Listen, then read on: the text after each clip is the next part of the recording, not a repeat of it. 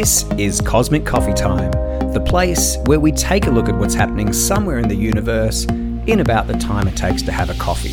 It's cosmology in a cup. I'm Andrew Prestige, and join me for a coffee and see where in the universe we're going this time.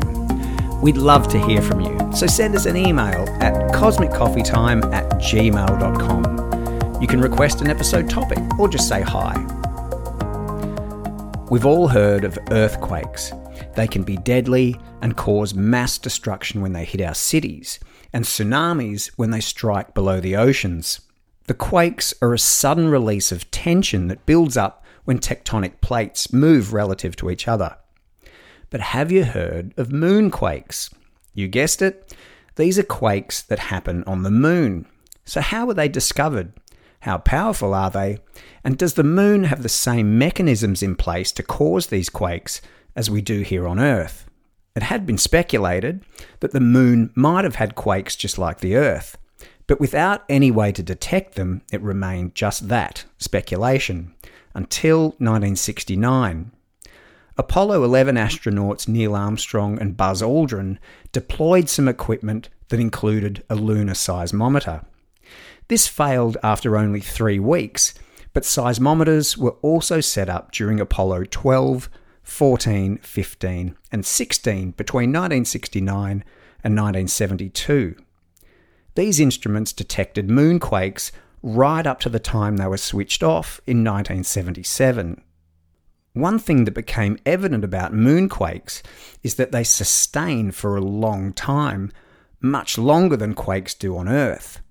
There isn't as much damping material in the lunar geology, so moonquakes can ring for an hour as opposed to seconds or minutes on Earth. It's been said that the moon rings like a bell.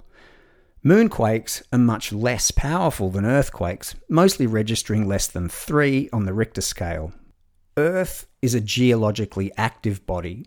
Convection currents in the molten core cause tectonic plates to shift. They don't always slide easily past each other or under or over each other, and where they get stuck, tension builds up. When that tension is eventually released, as we heard earlier, that causes a sudden shift and gives us that shaking until it all resettles.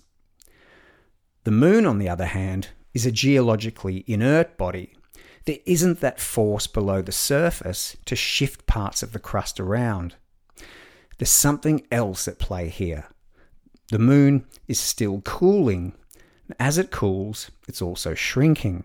The diameter of the moon has probably shrunk around 50 metres over the past couple of 100 million years. If we leave a piece of fruit out to dry, it'll shrink too. As it shrinks, the skin will start to wrinkle. The moon's wrinkling too, and this causes shifting in the geology. The shrinking causes thrust faults, where one part of the surface rides up over another. Some of the quakes detected by the Apollo seismometers were grouped along these fault lines, suggesting that they could be attributed to these faults. Moonquakes aren't just grouped in location, they're also grouped in time. They tend to happen at the point of the moon's orbit when it's at apogee, the furthest point from the Earth.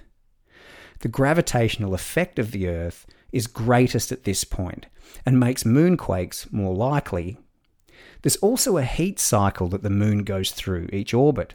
Unlike the Earth's daily heat cycle of night and day, each location on the moon has 2 weeks of sun and 2 weeks of night, so there's plenty of time for heat to build up and plenty of time to cool. The Earth's heat cycle is damped by the atmosphere retaining some heat overnight. The moon doesn't have any atmosphere, so the surface goes from a hot tin roof 120 degrees centigrade to minus 130 every 2 weeks. The expanding and contracting that goes with this heat cycle can cause thermal moonquakes. One other type of activity that was recorded by the Apollo seismometers is meteorite impacts. When a meteorite hits the moon, it causes impact vibrations that can be detected. The seismometers recorded 11 impacts of meteorites greater than a ton between 1969 and 1977. These are not really moonquakes, but interesting nonetheless.